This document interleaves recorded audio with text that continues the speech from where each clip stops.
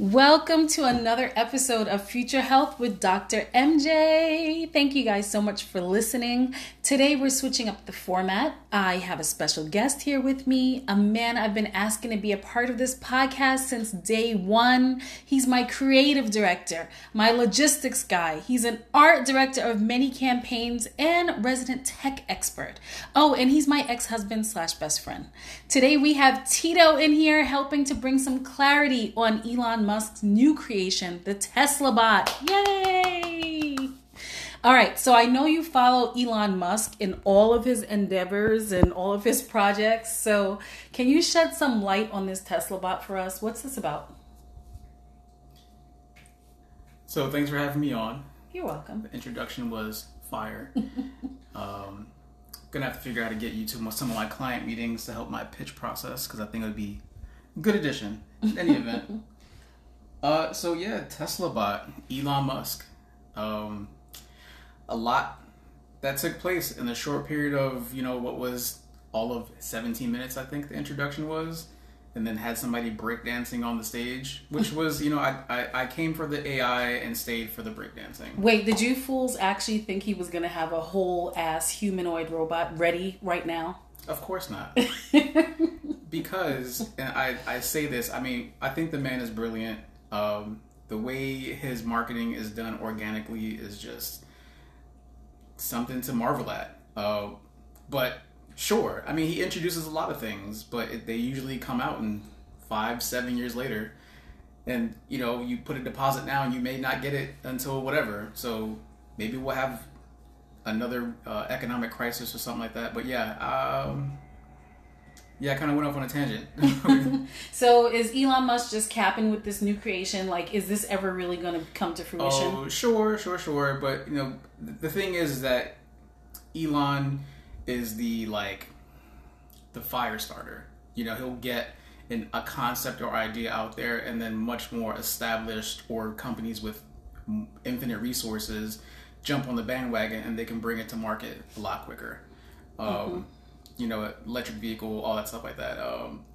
So I don't think it's capping, but, it is, based on what he was saying, he has been doing a lot of the AI homework. Mm-hmm. He has a lot of the data. What it comes down to is data, image recognition, and being able to evolve based on past experiences. So, you take that recipe and then put it in a different, form. Yeah, it's supposed to have the same type of AI as the cars, right? Well, that's what you say. You say we already have sentient robots. Mm-hmm. He says you're just driving one. Pretty the much. car is thinking to a certain degree based on, the programming that it has. So changing the format into be a bipedal type of humanoid type thing. Fingers, digits. I don't know if it's going to have toes. But it probably doesn't need toes. But, you think about when you crossing terrain, that pinky toe really help stabilize a lot of things. You imagine trying to grip something without a pinky toe. It's hard. You are such a nerd. Oh my gosh. Okay, so should we be scared of the Tesla bot? Well, I think you're gonna have two camps, two schools of thought. You're gonna have people that are super excited about it, and then you're gonna have people that are already dystopian future. Everything is gonna be run by robots, and they're gonna become self-aware. Matrix, and we've had all these movies talk about this over and over again. So you're coming at it from two ends of the spectrum, and I'm kind of somewhere in the happy medium. Okay. I don't think I'm gonna be alive when that happens, so I'm sure, take my data and learn how to use it. I want to see it happen while I'm alive, and aliens as well. Well, I for one am excited about the prospect of having one of these Tesla bots serve me around this house. I'm excited. That's what I think about. That's what my mind goes to. Sure. I don't really care about some of the other things that this thing can do. I look forward to a robot butler, maid, cook, dishwasher, driver. I look forward to all of that. But how many times have you mentioned, oh, this robot is going to kill you in your sleep, and it's going to be a problem, or it's going to prevent you from doing anything? That it's always in the same conversation. It's never just, oh, clean my dishes. You're already in the dystopian future. You're right. I am one of those people with my tinfoil hat on. You're absolutely right about that. because I watch too much Love, Death, and Robots. So I'm always, and Black Mirror, I'm always afraid of killer robots. Yes, I have nightmares about killer robots. I do. So seeing that whole Tesla bot thing did kind of stoke some nervous excitement about having the Tesla bot. It's just my mind always goes to the dark side. I mean, when Elon's presentation has to include is a friendly robot, he's already he knows. He's already on that bandwagon. And he's spoken many a time. Because he is, what is that, what was that thing from Terminator? Like, what was that evil company called? Oh, man. Something Net, right? Skynet. Yes, he is Skynet. He knows. He already knows. Elon knows that we have in the back of our mind that that he's creating our overlords. Yeah. That's what it is. And remember, and don't forget that the talking head woman, she already said she wants to enslave all humans. So now, and she's just a talking head, like with breasts or like a chest. That's it. She's not even like a whole humanoid robot. Man. Hey, you put a whip in that thing's hand, or some handcuffs, or a laser beam, or AR or something for fingers. Yeah. Of all modes to control people, a whip is like the most efficient. Yes, they're gonna do it old school style. Yes. Okay, so let's get back to let's be serious here. What type of roles, what type of human roles do you see the Tesla bot taking on? Because from Elon's press release, his little fiasco that he put on, it seems like he was interested in it taking on tedious and boring jobs. What kind of jobs are those? Well, I mean, that conversation's been since day one. He's talked about, autonomous robots and things of that nature to help reduce our touch points with mundane tasks. And that can be, I mean, everybody has different things. They're like, all right, well, what is your day-to-day? Like, what would you rather not do? Mm-hmm. I mean, the better question I would say is, like, what are the immediate needs that can be satisfied? And I think that's probably what your question was kind of alluding to. But and guys, wait, just to interrupt really quickly here, if you hear commotion going on in the back, that is my dog preparing his bed for sleep. It's kind of late at night here. And if you have a dog, they go through an entire, I don't know what you even call that. It's called doing the most. They just do the most with their beds, with their bedding before they go to bed, and he is in the middle of doing the absolute most. Okay. Sure. So tedious, dangerous jobs. Wow. Tedious, dangerous jobs. I'm not even going to edit this stuff out. Things like that. So I can appreciate that. Okay, he's getting ready to hump it now. But we haven't really identified what those are. So the main applications, everyone's already going into like, well, when can I bring this to market in home? Mm-hmm. And that's not going to be something for a very long time. So, where you want to put where you want to invest your time and energy in is manufacturing. Yes. So anything like that, and it's already put into. You think about when people make cars, like I think 60 to 80% of it's already done by machines, and then a human touch comes in at the end to finesse anything else in the last stages. And don't forget also fast food. Don't forget fast food, right? I think that's a huge application. I think within the next 10 years or so, you're going to see most fast food restaurants transition to all robotics. I'm surprised. It's already going on in Asia. I'm surprised that hasn't happened 2 years ago. I know. I'm surprised it's taking so long. I have to check my bag every time to make sure everything's in there. I'm done. I'm over it. I definitely think you're going to see improved accuracy. I think that it's not a question of if, but when you're going to see this happen, because I definitely think that fast food and, like you said, things like assembly lines and all of that, I think those are great places where humans can be replaced. So so I appreciate that. So like the picking up and bending down, like that stuff's very taxing. Like, Amazon warehouses, and one of my earlier jobs, Walmart warehouses. I worked in a place like stocking shelves that did warehousing. It was an online retailer, and I worked the floor, and it was very Amazon-esque, and it was tough. I was like, I'm so over this. Tiring. Yeah, I like that. If you ever saw that Disney. I don't remember. It was a Walt Disney documentary. Yeah, on Netflix. I can't remember what it was, but in it he discussed how, the future of human work should be focused on improving conditions, on, enlightened activities. Yeah. And things that can be automated should be automated by robots. Yeah. And so, I think that in that case, in that future, I see a great future then, if that's the kind of jobs that Tesla bot and all of Elon Musk's army of robots can take over, then I think that that's a wonderful thing. Well, I think it also lends itself to a deeper conversation, and this may not be the right episode for that, but that's that type of scenario is based on like, all right, well, if you didn't have to do this job, what would you spend your time doing? And it's like, all right, well, that lends itself to like the education system, everyone isn't. It's moving beyond this industrialized education system now to like, how can we improve human lives, and what does it look like if everybody's job revolves around improving lives, like something that a robot cannot do, that human touch and that loving care, kindness, and compassion, that type of thing. Yeah, which is a possibility. It's just one of those things. The other argument is like, oh, it's taking all the jobs, and what am I going to do? Like, school wasn't for me, or programming, or technology wasn't my, technology wasn't. It's not really my speed. So like, all right, well, the jobs that are available, for people, it helps them. It's like, hey, but I don't know. It gets to be a little deeper. It's much deeper. We would need a complete paradigm shift. So my last question, because I know that you are busy and I have to get going, and this dog he's beyond. He is beyond right now, you guys. We need a visual to accompany what is going on right now.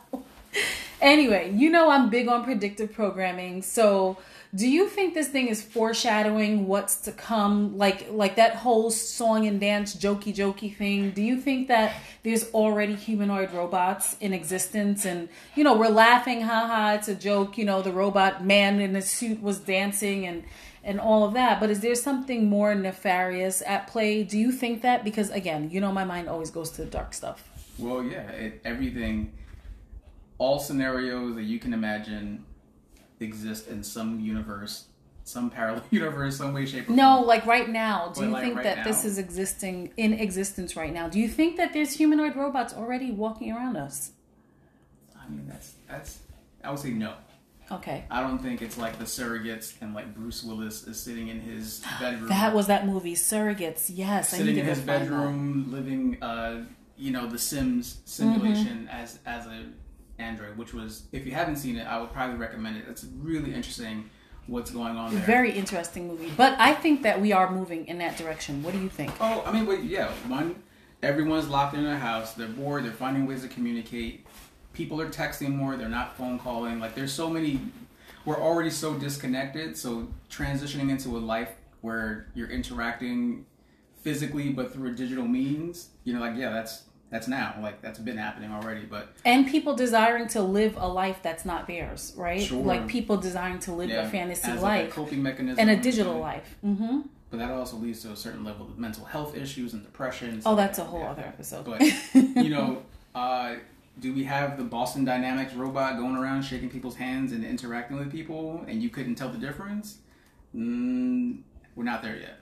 Okay, now everybody thought that Boston robot dog was just a joke, right? We saw it doing all these cute things, and now it's out there patrolling. Oh yeah, murder, death, kill. Yeah, it's out there patrolling, places. I heard that there was I think it's a mall in Japan that purchased a bunch of them to like be the security guards there, right? So that's a whole other story. Okay, we'll get into that another time. But thank you so much, Tito, for coming on the show. I hope that you will do another one with me. I'm so grateful.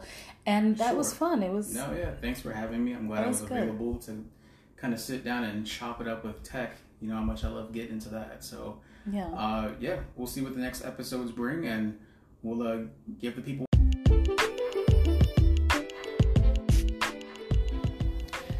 Okay, so in this segment, I want to switch gears a little bit to talk about cholesterol, because the truth is that a lot of people these days are coming up with heart disease at younger and younger ages. I mentioned this before, And I also want to just demystify some of the myths around cholesterol, because the truth is that you do need cholesterol in your body. You do need it in your diet. It's just that we need to talk about the two different kinds. So you do need cholesterol to build parts of your cell, to make hormones that your body needs to function. So you can't get rid of it, but there's two types of cholesterol. There's low density lipoprotein and high density lipoprotein. You need both, but a whole lot less of the LDL and a whole lot more of the HDL. When you have too much LDL, it sticks to your arteries like plaque and it builds until it stops your blood from flowing freely. In Chinese medicine, we call this plaque pathological phlegm or dampness, which is associated with obesity and heart disease. It's not a good thing. It can lead to circulation problems like heart attacks and strokes.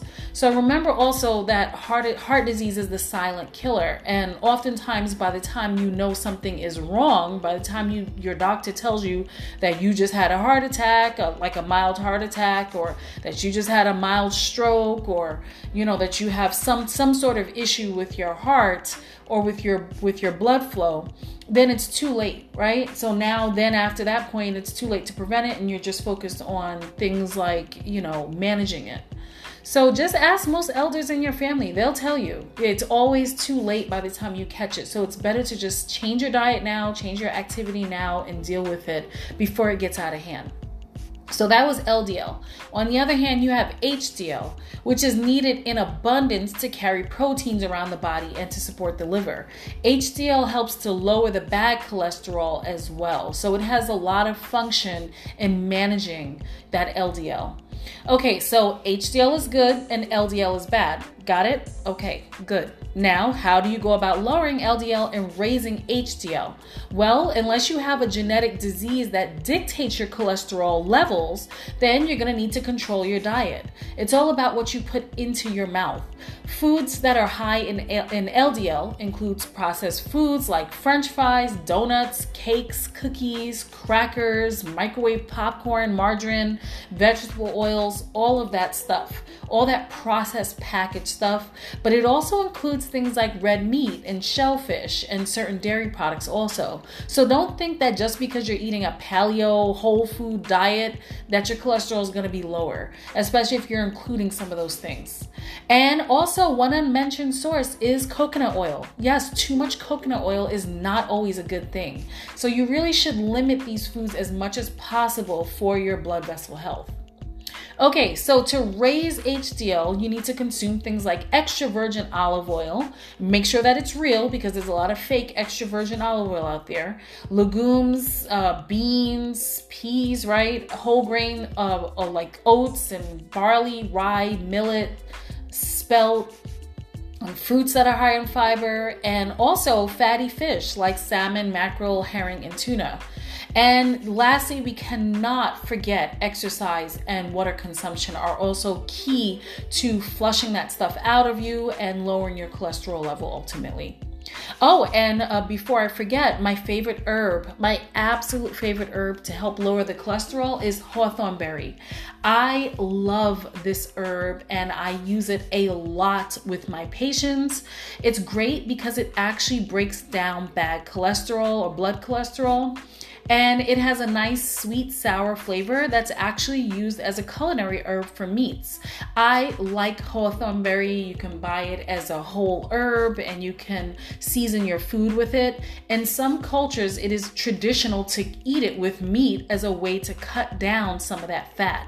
So it is a wonderful, wonderful herb that actually has a very pleasant taste. And there's many, many ways that you can use it. You can drink it as a tea. You can break it down again as a spice. So look that herb up. There's many herbs for lowering cholesterol. Garlic, I'm sure a lot of people are going to mention garlic. Garlic is good. It's not the best. There are better herbs. In my opinion, like hawthorn berry. Garlic does take some time But I would suggest changing the diet, doing the exercise, and drinking water, because those are the quickest ways that you're going to get it down. If you do things the right way, if you cut these foods out of your diet, if you stop smoking as well, because smoking has been shown to raise LDL levels. It's just a response to that inflammation that you're causing in your body. But if you do that stuff, then you could see your cholesterol lower by a few points, or by many points even, within a month, and surely come down to well below normal levels, or within that parameter, within 3 months. So get started on this stuff now. What's the wait? All right. Thank you guys for listening so much. I am so thankful for everybody's support and their great comments. Go to my IG, FH_podcast. And I am still working on the YouTube channel that's going to accompany this podcast. As soon as I am done with my renovations of my new place, I'd like to have somewhere wonderful to sit and talk to you guys. So look out for that. It is coming. I know. I've been promising it, but I promise you that it's coming. Anyway, thank you so much. Support, share, and follow me. I appreciate you. Ciao, ciao.